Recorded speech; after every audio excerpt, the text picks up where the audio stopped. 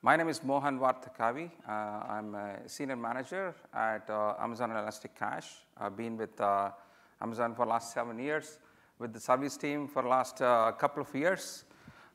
This is my fourth reInvent. Exciting time for us, particularly we are representing the service team. In fact, this is the time for us to actually talk about all the things that we have done throughout the year. And so very exciting time for us. And I have Ravi Kumar Balachandran, who is also part of Amazon Elastic Cache Engineering. And we together, we're going to talk about Redis and migrating, if you have workloads, Redis workloads on EC2, and some of the considerations that you should definitely think about. First of all, before getting into the presentation, though, how many of you actually are first-time reInvent participants? Oh, nice. At least half of the team. We have very few, but even half of them are first-time reInvent. I hope you're enjoying. When I was in reInvent for the first time, it was a bit overwhelming because so many customer meetings and a lot of learnings, insights from customers. And so it really helps us, and I'm hoping that you're enjoying it. Looks like there are parties going on in different casinos, and I hope you're enjoying that as well. With that said, today's session is about Redis. We're going to talk about what is Redis and why does it matter. We're going to talk about why you should use Amazon Elastic Cache. We're going to talk about how you can migrate Redis workloads from self-hosted EC2 to Amazon Elastic Cache.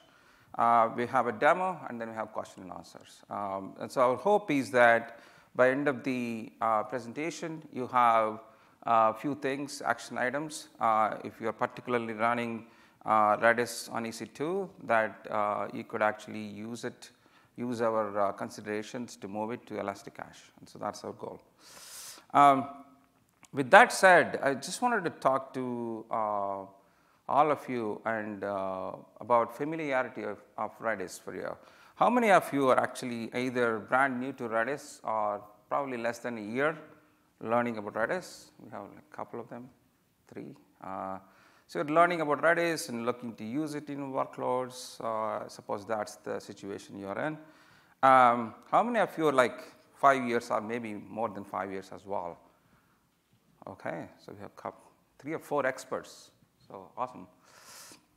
How many of you are 10 plus years? This is a trick question. Yeah, okay, nothing surprises me because Redis turned 10 years only early this year. So a handful of people actually used Redis for more than 10 years, and so probably Salvatore, who wrote the product. Good. So I'm going to talk about Redis really quickly for the people who are new to Redis, and I'm going to talk about Elastic Cache, and then we get into the migration stuff. Redis overview.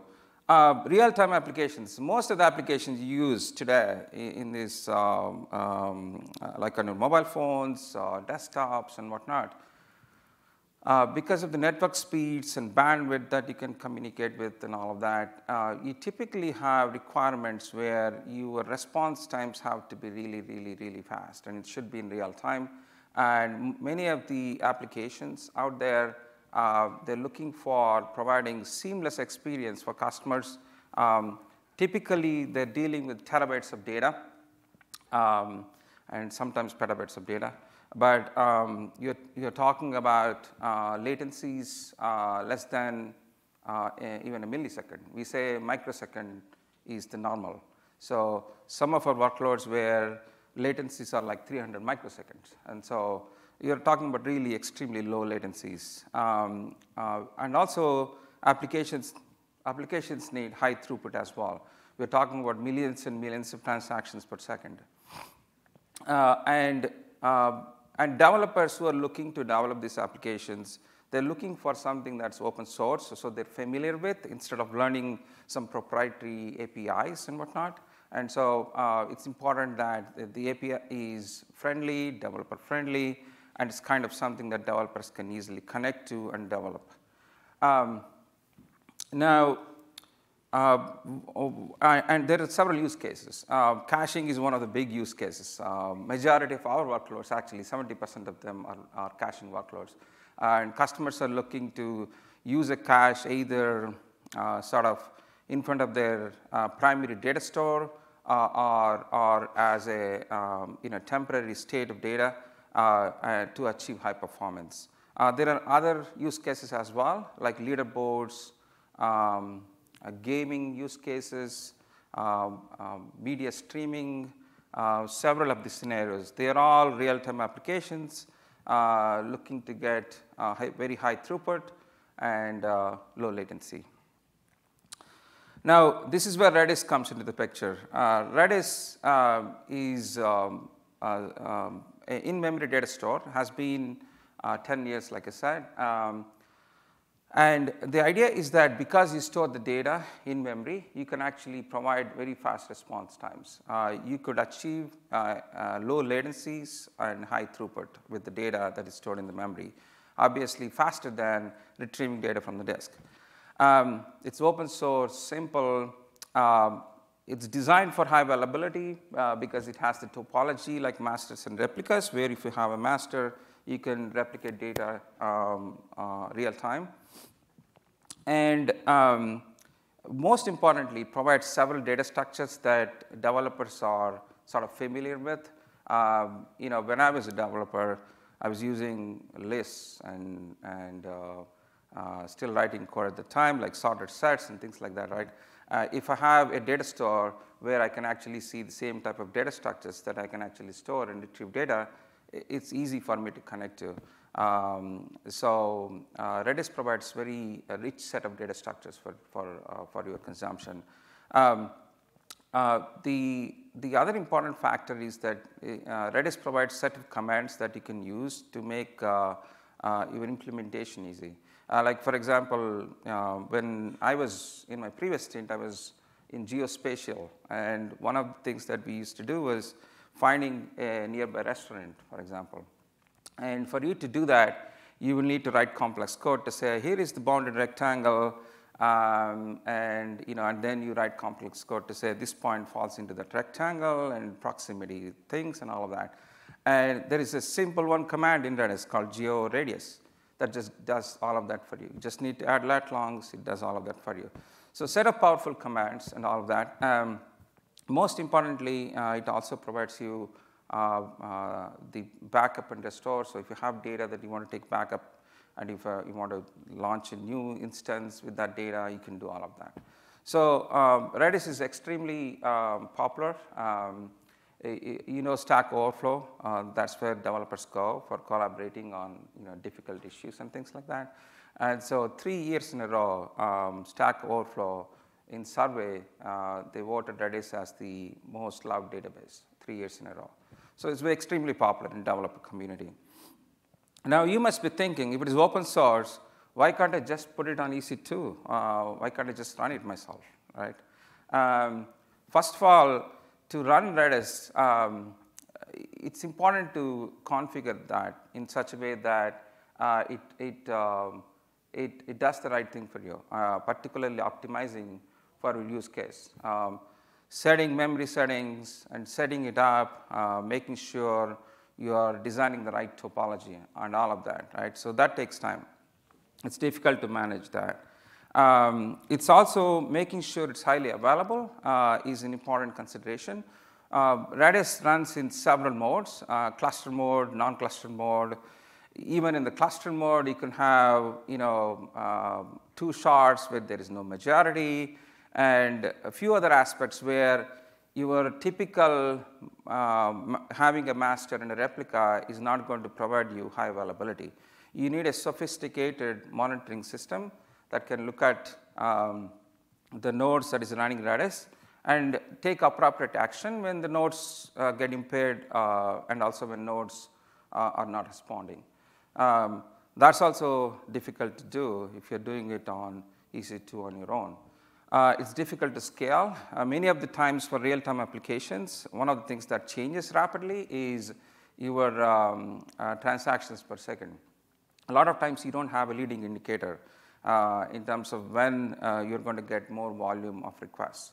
And many of these situations you want to scale out, meaning you want to distribute your data across multiple masters or shards, and so you get incremental write throughput, and or you want to scale up, and so you can get incremental read and write throughput. And so scaling out, scaling in, all of these things, doing it in an online fashion is also very difficult to achieve.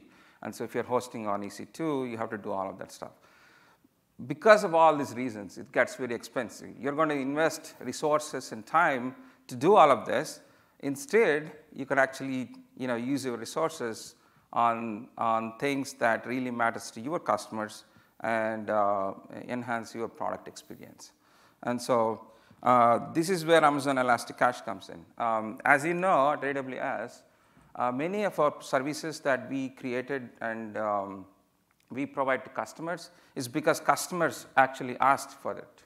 We get many of the roadmap items for us from customers.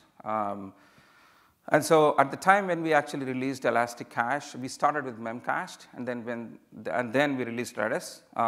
This was almost 7 years ago.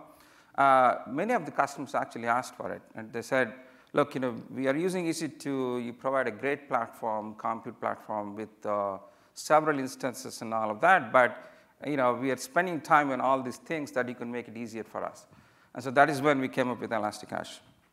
Now, what do we do on ElastiCache? The first thing that we do is that we are tuning Redis for extreme performance on the instance types. Take R5s, for example, or M5s. We released early in the year our R5 and M5 instances that you can use to host Redis workloads on ElastiCache.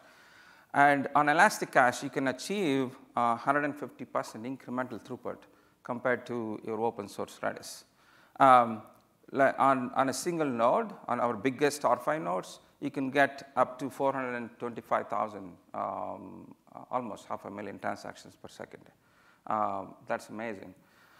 And what we're doing is that we're really working with EC2, and we're really tuning both at the network stack level and at the VM level to make sure Redis performs and provides incremental throughput for customers. And then we also provide you fully managed experience. What that means is that we are taking care of everything for you, meaning we're patching the nodes, we are configuring the right way. We have a sophisticated monitoring system that's actually monitors the nodes and your cluster all the time. And we take action immediately when we find a node that's not healthy or not responding. We also makes you scale your cluster easily, both scaling out or scaling in, or scaling up and down with new instance types, and you can do that many of the configurations in an online fashion. You don't have any downtime involved in that, right?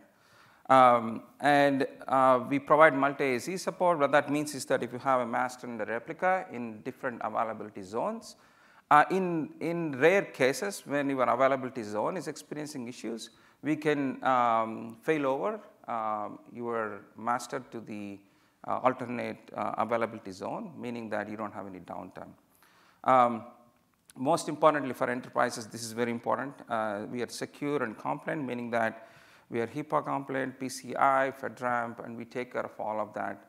When we have a patch that we need to patch your nodes, we either make you select when you want to patch, or we do it for you in the maintenance windows that you prefer. And so your cluster is always compliant with whatever the regime that you chose. And most importantly, we are open source compatible, meaning that anytime we have open source version, within a few weeks of the release, we have it available in ElastiCache as well. So that's the ElastiCache story. A lot of our customers actually are very happy using ElastiCache, and we have some big customers to mention. Expedia, as you know, is analytical for their analytical workloads. They use Elastic Cache as a caching layer. We have Grab as well, which is a ride-hailing application. They use it for caching layer as well for their data computation in real time when people schedule their service. Everybody knows Fortnite. Probably somebody in your family play that game. Epic Games, which is the producer of Fortnite, they use Elastic Cache as well for session store. You're nodding, so probably a few folks using Fortnite. GE. GE is interesting use case, particularly GE prediction platform. What they have is that they have container workloads, and so they're spinning up these new containers all the time, and it's a serverless application. And so the idea is that they still have some session state that needs to flow between container to container, and they use Redis for the same thing. So we have several other customers in all kinds of categories, geospatial, financial applications using Elastic Cache as well. With that said, let's talk about how many people actually are hosting Redis on EC2 in this group. 1, 2, 3. Okay. So let's talk about migrating your workloads to Elastic Cache. And let's talk about the very basic one that you can do. If you are hosting on EC2 and if you can take downtime, and if you have a primary data store that's backing up your Redis cluster, then one of the things you can do is that you can take a backup. Typically, backup is an RDB file. You have an S3 bucket where you can copy that, give access to Elastic Cache, and then you spin up a new cluster, and then you seed the data in the new cluster from the RDB file. And so now you have new Elastic cluster running with the RDB file, with the data seeded from the RDB file, and so you're ready to fail over. Now, for many of the cases, it works well because it's simple. You just have to take a backup, create a new cluster, everything happens, right? But your applications still have to deal with not having to use that cluster until Elastic Cache cluster comes up and ready for you to consume.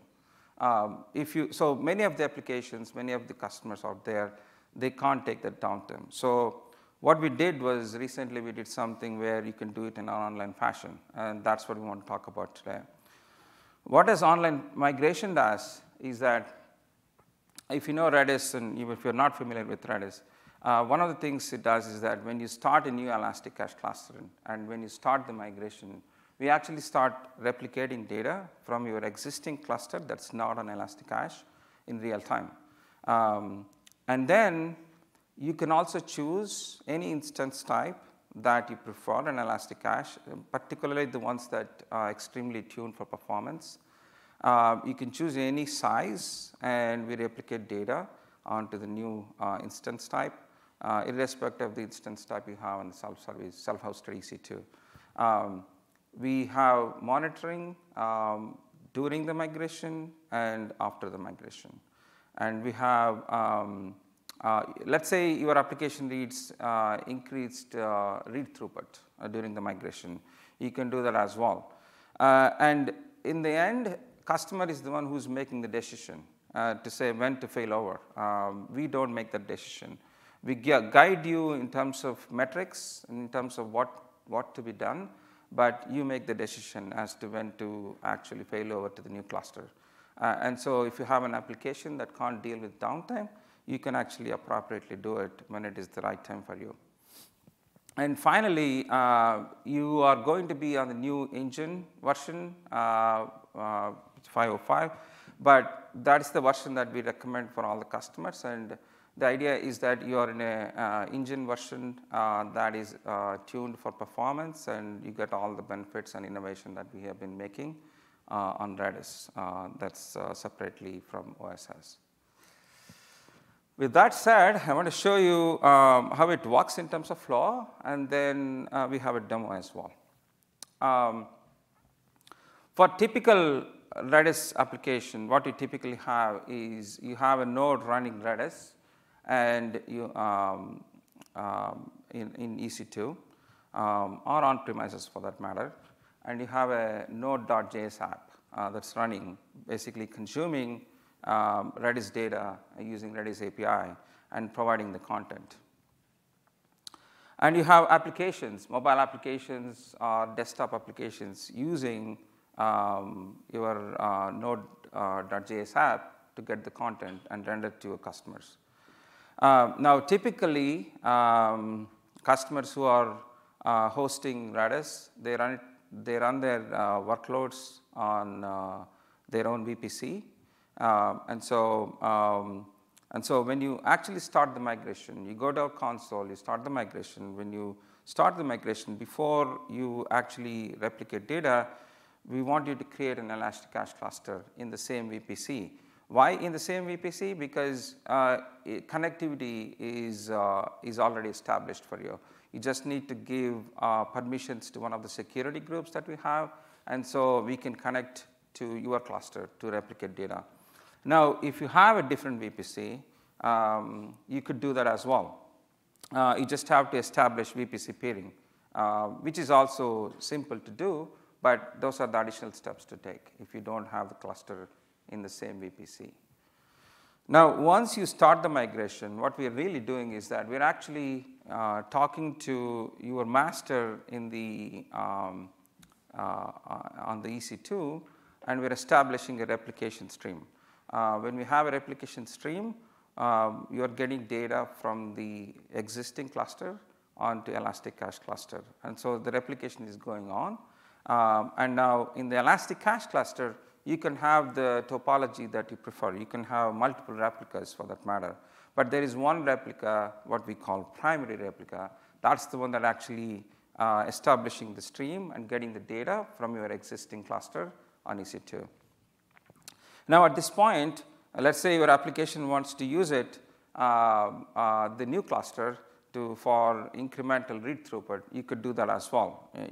Your application can call the new cluster endpoint and start consuming data from it. But you can't write because it's not a master yet, right? Now, once you're done all of that, and typically when you have a cluster on Redis, you can look at replication lag.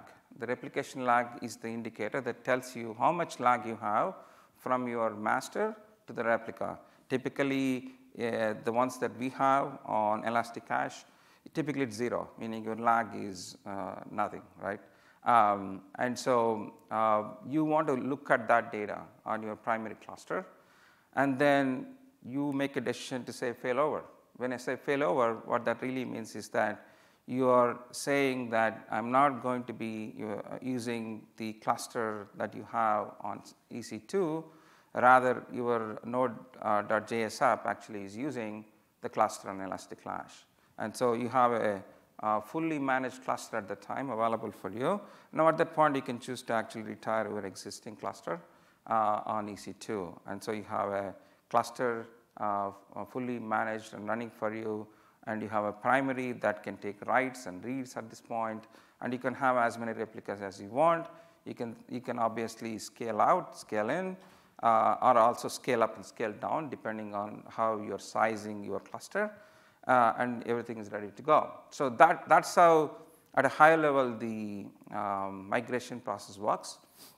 Like I said, you have both options. You have an offline migration, which if you can take downtime, you can just take an RDB file, you put it in a S3 bucket, and you spin a new cluster in Elasticache, seed the data with the RDB file, and you're ready to go. Or you can do it in an online migration fashion as well.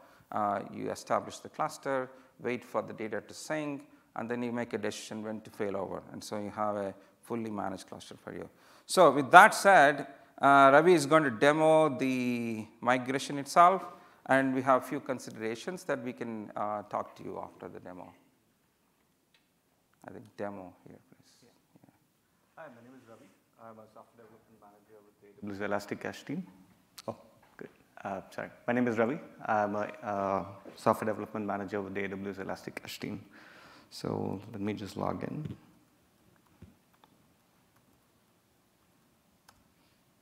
Okay, so great. I'm just going to go to a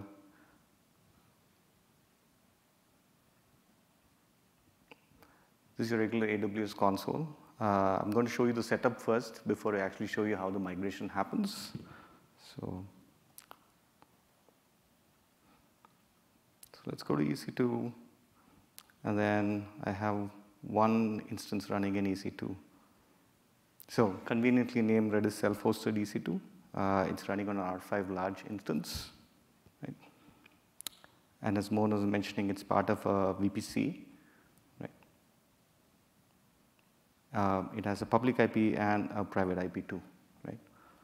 So I will log on to a bit into the Elasticache instance, to the EC2 instance, and show you the Redis database running there, right? And this is the Redis page on Elasticache, right? And the instance, the cluster that I'm going to replicate to, or the destination cluster is going to be Redis fully managed Elasticache. As you can see, this is running version 505, which is the latest engine version that we have available on the service. And this also has a R5 large instance. Okay. So let's log on to the EC2 instance first and see the Redis database running there, right? I'm going to SSH to the host. So I just want to show you that it's the same IP that I'm connecting to, 381.62.121. Hopefully it's big enough and everybody can see it. This is the Redis client that I'm logging on to. Some of you are familiar with Redis, will be familiar with this tool too, right? So I can do an info replication to see what is the status of this particular Redis database.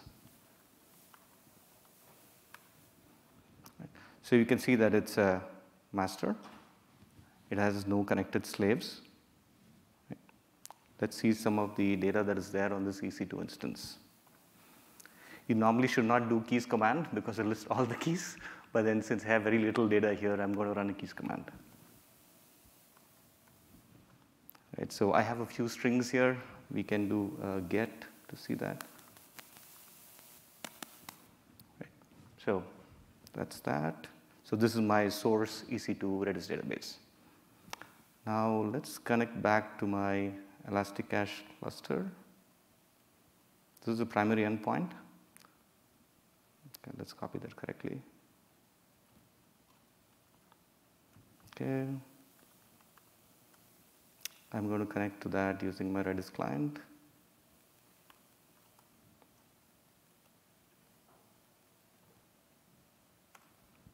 Okay, so we are on the destination cluster. Let's do an info replication here.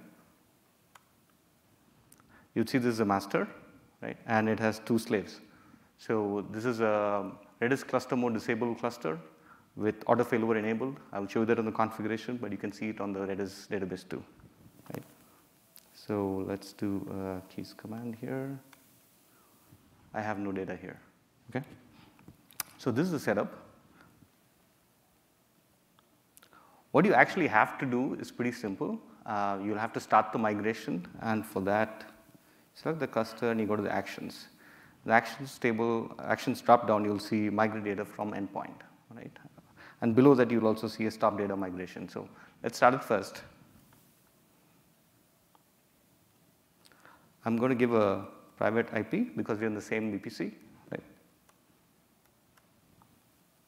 And the port, I'm not going to change the port. It's the default port that Redis starts on with, and it's the target Redis engine version, right?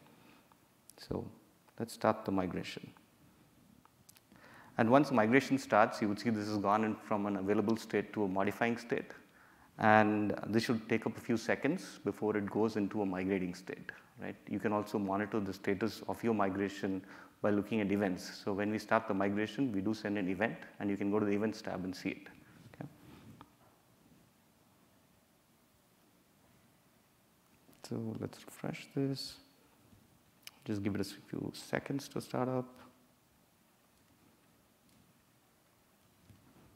Okay, now it's gone to migrating.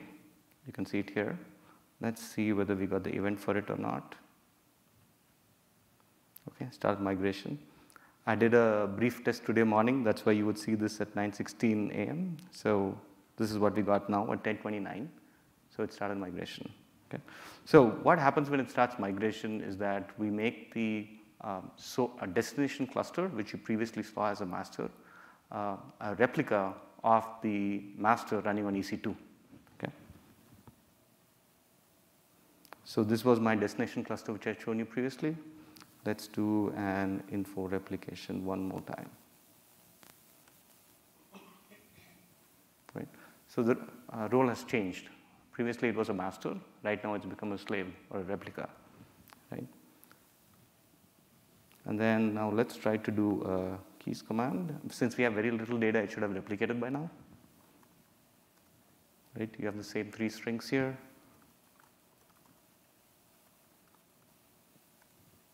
Okay, that checks out. And now since it's a replica, it cannot take writes. Right? So if I had to do a write, right, it says that you cannot do it. Right?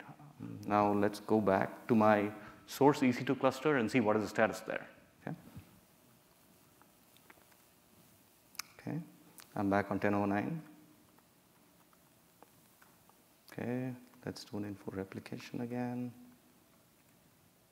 Okay, what do I see here? I see the master, it's still a master, of course, but I see the connected slaves count has gone from 0 to 1. Right? I can also see the replication offset of the slave here. Right? I can see the master replication offset too. Right? So what has happened behind the scenes, as Mohan explained in the slide, was that we have made it a replica of the master, we did the replication, and it continues to happen. Right? Elastic Cache doesn't do an automatic failover. We don't make the decision when to make the source Elastic Cache cluster the master. Right? It is for the user and the customer to make the decision when to sort of fail over. Right? And what we recommend customers look at is the replication offset. And we also have a metric that we can show you. Right? This was the instance that is still migrating. Right? At this point, it means that you can still write to your source EC2 cluster, and that will still be replicating to the destination Elastic Cache cluster. So let's get into that. Let's look at this. Right? These are the CloudWatch metrics that you would see for every node that is running on the destination Elastic Cache cluster.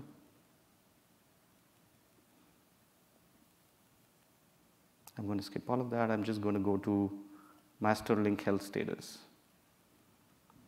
Right? So you can look at this and see what is the status of health of the master as seen from the replica. And this has gone from bumped from 0 to 1. Right? So it says that I'm still connected and the master according to me is still healthy. Okay.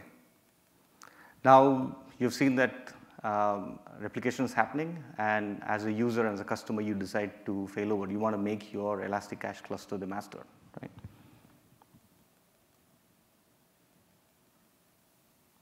What you do is that you go back, and then we started migration of data, you stop migration of data. Right. So we have a small pop-up box here, which is to warn the users that if you're still writing to the source EC2 instance, then when the failover happens, there's a possibility of some data loss, right? The whole point that we are having online migration is that we want the data that is written to the EC2 cluster source to be replicated to destination. But when the actual failover happens and if your application is still writing to the source, there's a possibility some data would be lost, right? So that is the warning sign here that comes up, right? We just want to let the customer know. Okay, so that's gone back to the modifying state. So the configuration that we had done previously to sort of wire it up is going to be broken down, and the destination Elastic Cache cluster is going to be made the master again so that it can start taking writes. Okay, so that's going to take a minute or so for our monitoring system to also make sure the right appropriate configuration changes are sort of taken in. Right. So while that happens, I want to go back to the slides.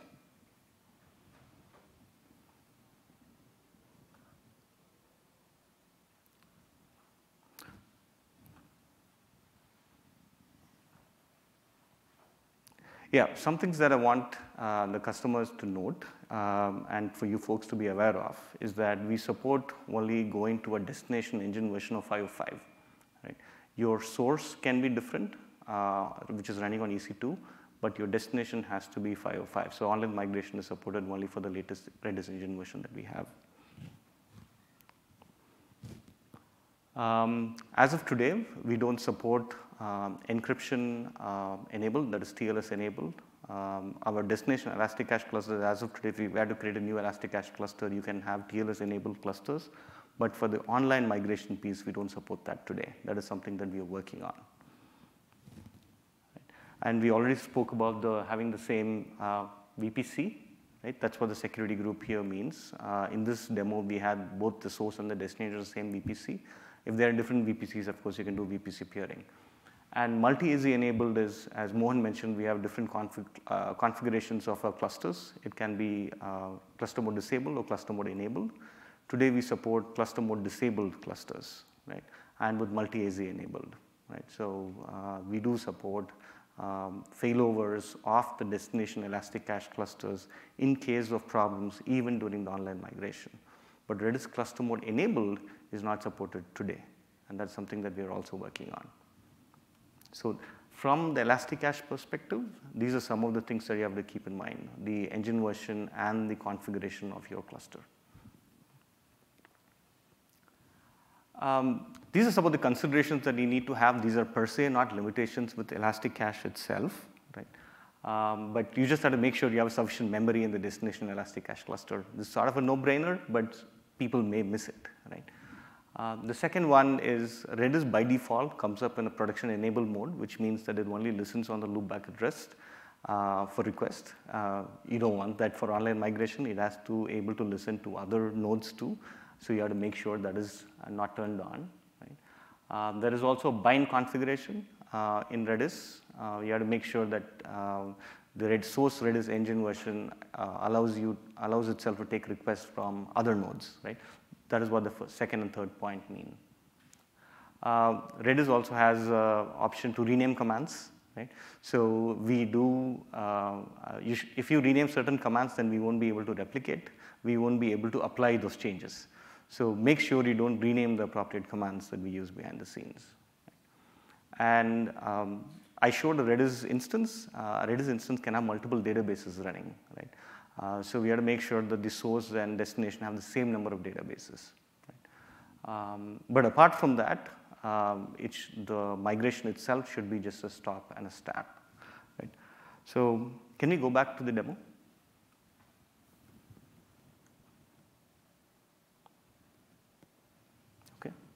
Okay, so your Redis fully managed Elasticache was my destination. It's back to available status, so the migration has stopped.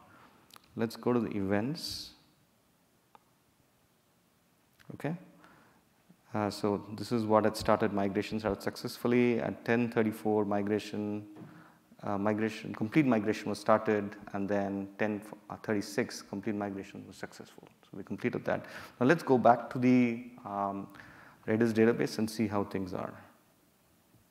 Right, so this is my source. Oops, SSH done. So let me initiate another connection.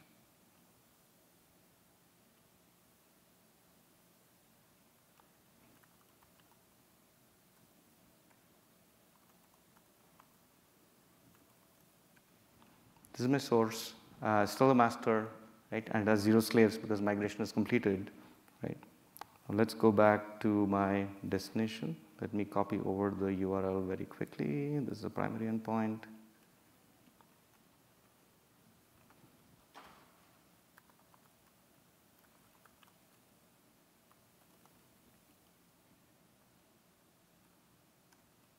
Okay.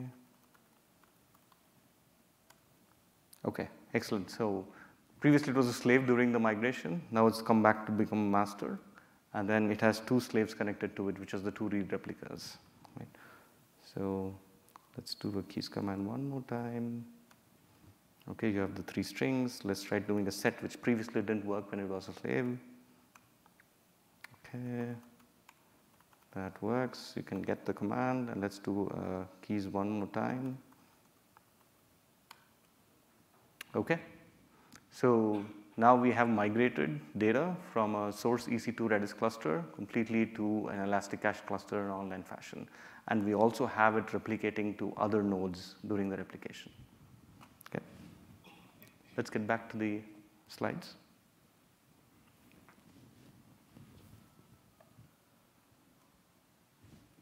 Okay, so these are the three things that we mentioned that we are still working on. The demo that I showed you was with Redis cluster mode disabled.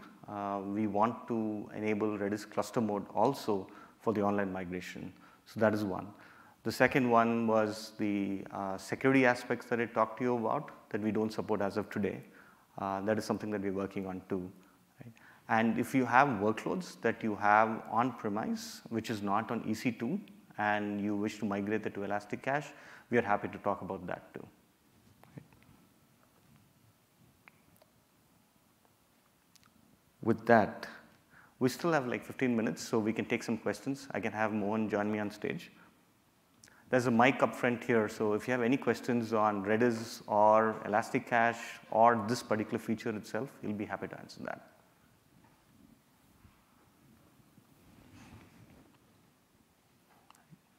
Yeah, go ahead. Please come to me. No, you can go ahead and start. Can you sync Elasticache clusters against other clusters in different regions? Different regions you're talking about.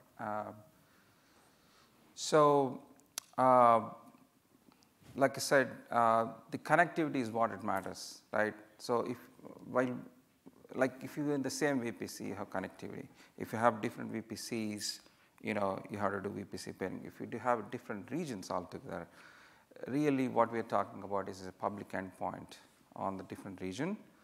Then we can migrate, but that's a special use case. Let's know what your workload is. Maybe we can take an action item to see whether we can make it happen.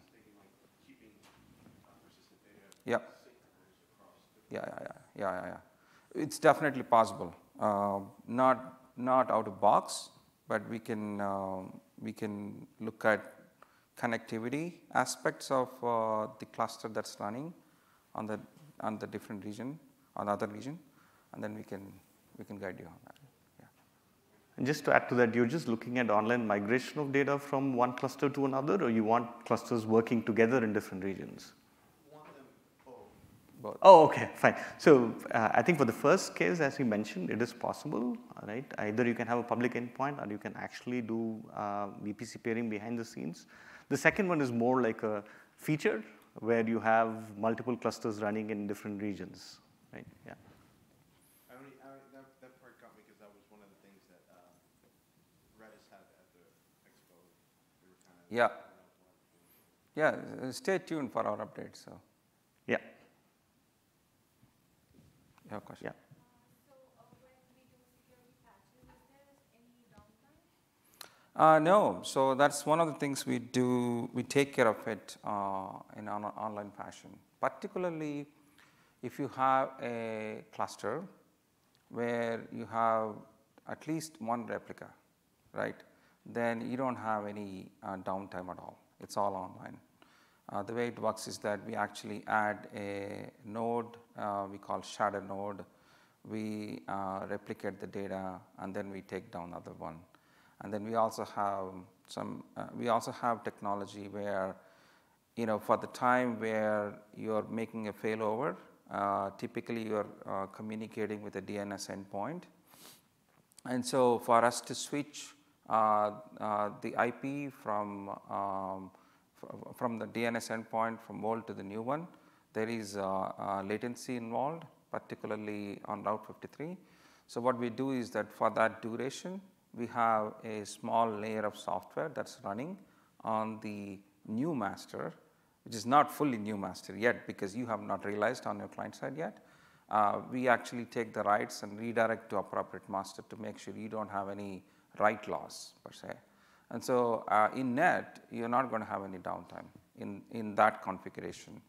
If you only have one node only, meaning you don't have any replica, all you have is a master, then you are going to have downtime because even if we were to add a new one and do all the things that we need to do, still you are talking to the IPs directly, and for you to actually direct the traffic to the new master, it takes time for you. But many of the configurations, you absolutely have no downtime. One additional thing to mention is that you can go to console and say you want to do it now. I mean, you can choose when to patch it as well, and you get notifications and all that. Yeah.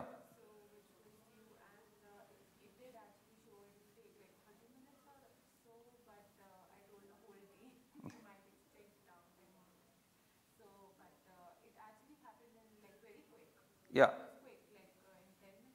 Yeah. So to patch a new node, it depends on the data size as well, because when we put a new replica and say, hey, go to the old master and establish a stream and get the data, depending on the size of the data, it could take time. That's the only thing. Everything else we do really fast. It's not a problem at all.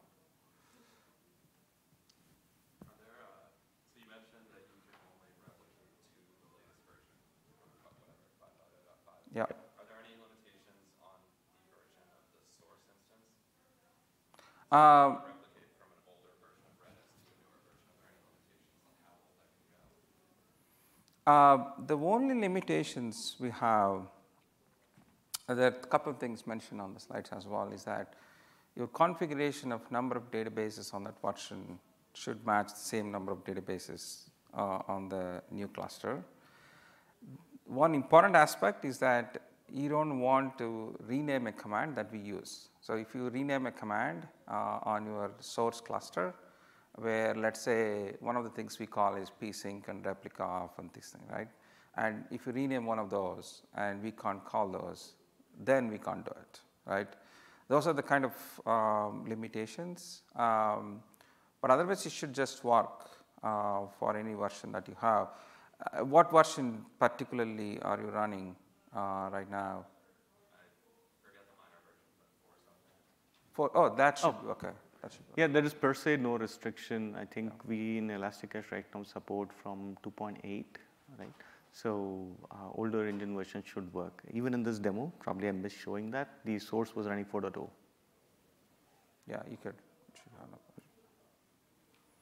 Can you expand on the encryption part, like encryption rest, and this is for the migration only, or the cluster, the new cluster that is set up with Elasticache is not for just for migration? So today, Redis open source, there is no encryption, as you know. And all you can do in terms of security is you can establish a username and password. We call auth tokens, right? That's what you have with open source. On Elasticache, you have, if you want to have a cluster where you want to enable authentication tokens, then you got to also have TLS. So we believe strongly that it's a package. You got to have encryption and credentials to make sure your cluster is secure. We also enable you to actually rotate your credentials when they expire, and whatever the frequency you want, you can rotate the credentials. So the idea is that if you are running a cluster that's, let's say, auth-based cluster, and you don't have TLS or you don't have any encryption, whether it's REST or transit or whatnot, we don't want to allow that thing to migrate to Elasticache. It's just that because we believe that it's a package deal, we want to make sure everything is together. Now, there are certain use cases where we could allow once, and then the customers repeatedly ask for enabling TLS after the fact, which is not possible, right? And so the only way we could actually make it happen is that if you have auth-enabled cluster, we migrate to you to our cluster without auth, and then we enable package deal, take auth and TLS together. But today, out of box, we don't support that because it's the complicated setup that you have to go through. But if you have a workload that you want to do it, let us know. We could actually whitelist and see if that can work for you. You had a question? Yeah. Yes.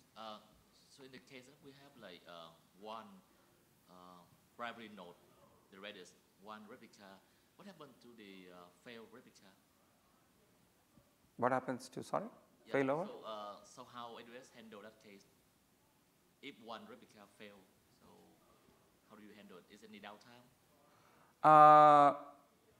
If you have a primary, let me understand the question. If you have a primary and a replica on Elasticache, Yes. right? And if a replica fails, that's the thing? Okay. So like I said, we have sophisticated monitoring. So we're always monitoring the nodes and see if the node is healthy or not. The moment you detect node is not healthy, a node is not healthy could happen for a variety of reasons.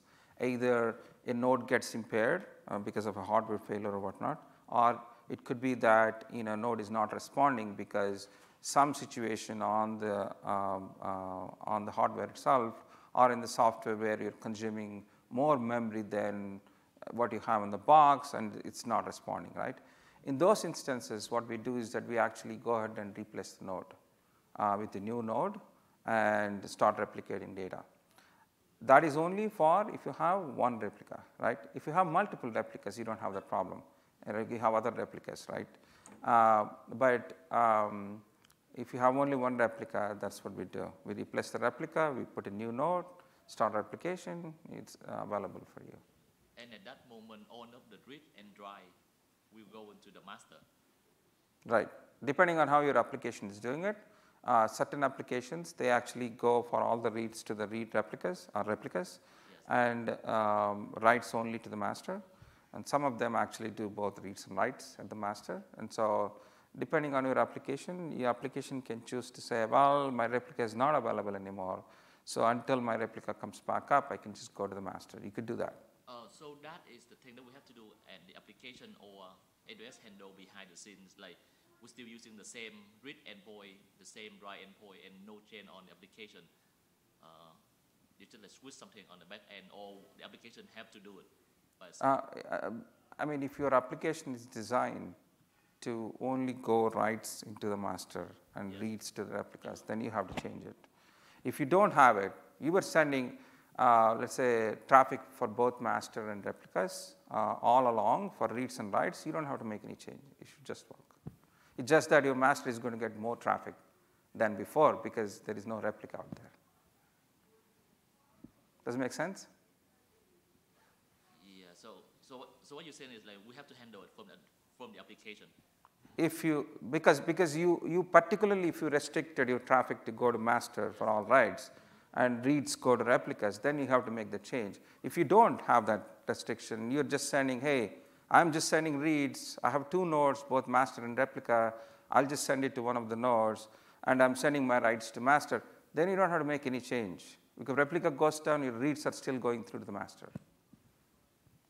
Now, in the non-clustered mode workloads, one of the things we do is we have a reader endpoint. And so for customers who are looking to distribute reads across multiple replicas, they can do that. You don't have to distribute anything. You just use one reader endpoint. We distribute ourselves among the replicas. So in situations where if you have more replicas and one of the replica goes down, then we know what to do in that case.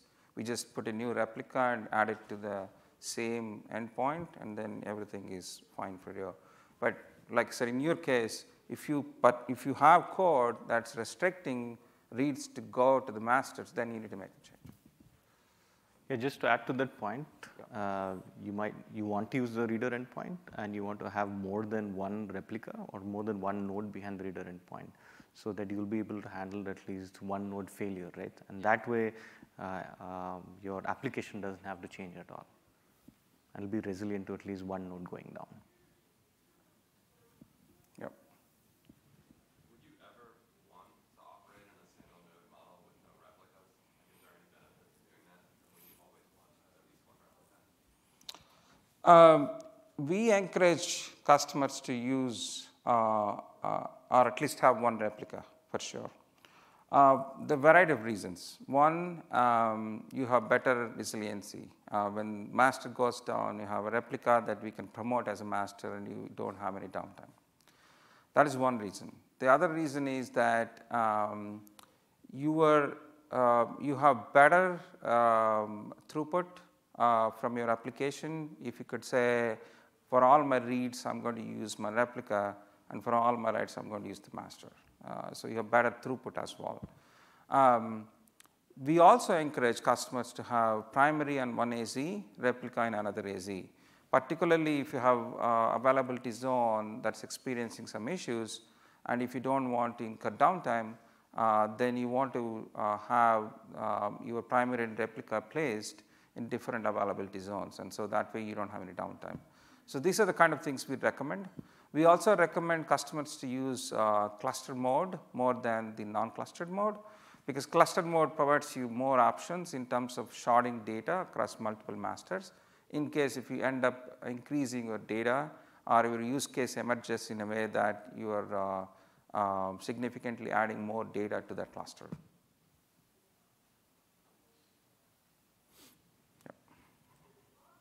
As I understand the migration, when we do the cutover, our applications would need to, how do I coordinate that with my application's rights now needing to go to a new cluster, but the rights could still be received by the former master. So now I could have a split brain scenario. Do you have anything that can handle that? Any application proxies that might be able to help with that? Yes or no. Once you are on the Elasticache cluster, we do take care of that. That's the one I was talking about, where we have a thin layer of software that's running on the soon to be made master, right? And so, and also on the old one. So the idea is that typically what happens in a failover process is that you have a master and a replica, and when we promote the replica to a master, what we do is that we chain the DNS endpoint to point to the new IP, right? In that process, when the requests are coming, and on the client side, if you don't have the TTL properly set, then you could have still the old IP, and you still might be going to the old IP for writes, right? In which case, if the node is still healthy, you take the writes on the old master. New master that we are trying to promote is still not a new master yet in that case, right? What we have is a thin layer of software on the new master. If the writes come during that time where DNS hasn't caught up yet, we actually redirect the writes from the new about to be made master to the old master. And so you have one source of truth for all the writes. And once the resolution happens on the DNS to point to the new IP and client realizes the new IP, then all the writes go to the new master. Now, why I'm explaining all of this is that we can do all of that when you have your cluster running on Elasticache. Now, if you have your cluster running in, on EC2 and then new cluster in Elasticache, we can't do that because that requires a lot more coordination between the old master and the new master, and we don't have that yet established because you could be running on an open source engine that's not compatible for us to actually do that collaboration. Is there any software that could help us that we could run on our side to do something? You could add client code that could detect or you could fork the writes in such a way that I have failed over, right? You made the failover happen. The moment you do the failover, you can say, I'm going to write the writes to both locations until you're comfortable that, look, I'm going to return this one. You could do that on the application. But I can't think of anything else. Yeah, without a client-side change, it's going to be harder to do. You can think of certain proxies.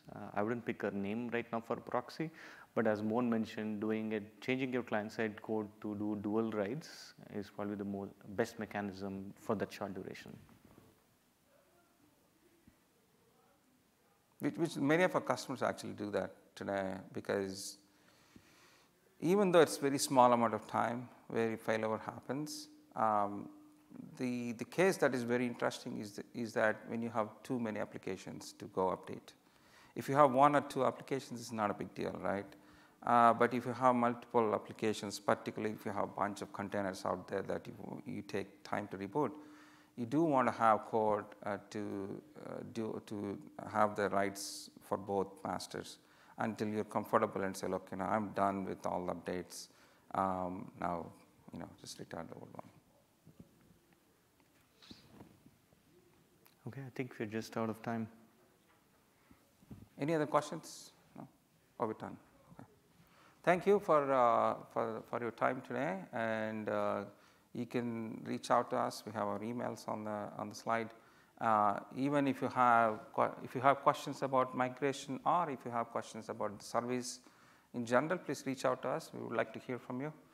We would like to improve our experience based on your feedback, and so happy to hear from you. Okay. Okay. Awesome. Thank you very much. Thank you.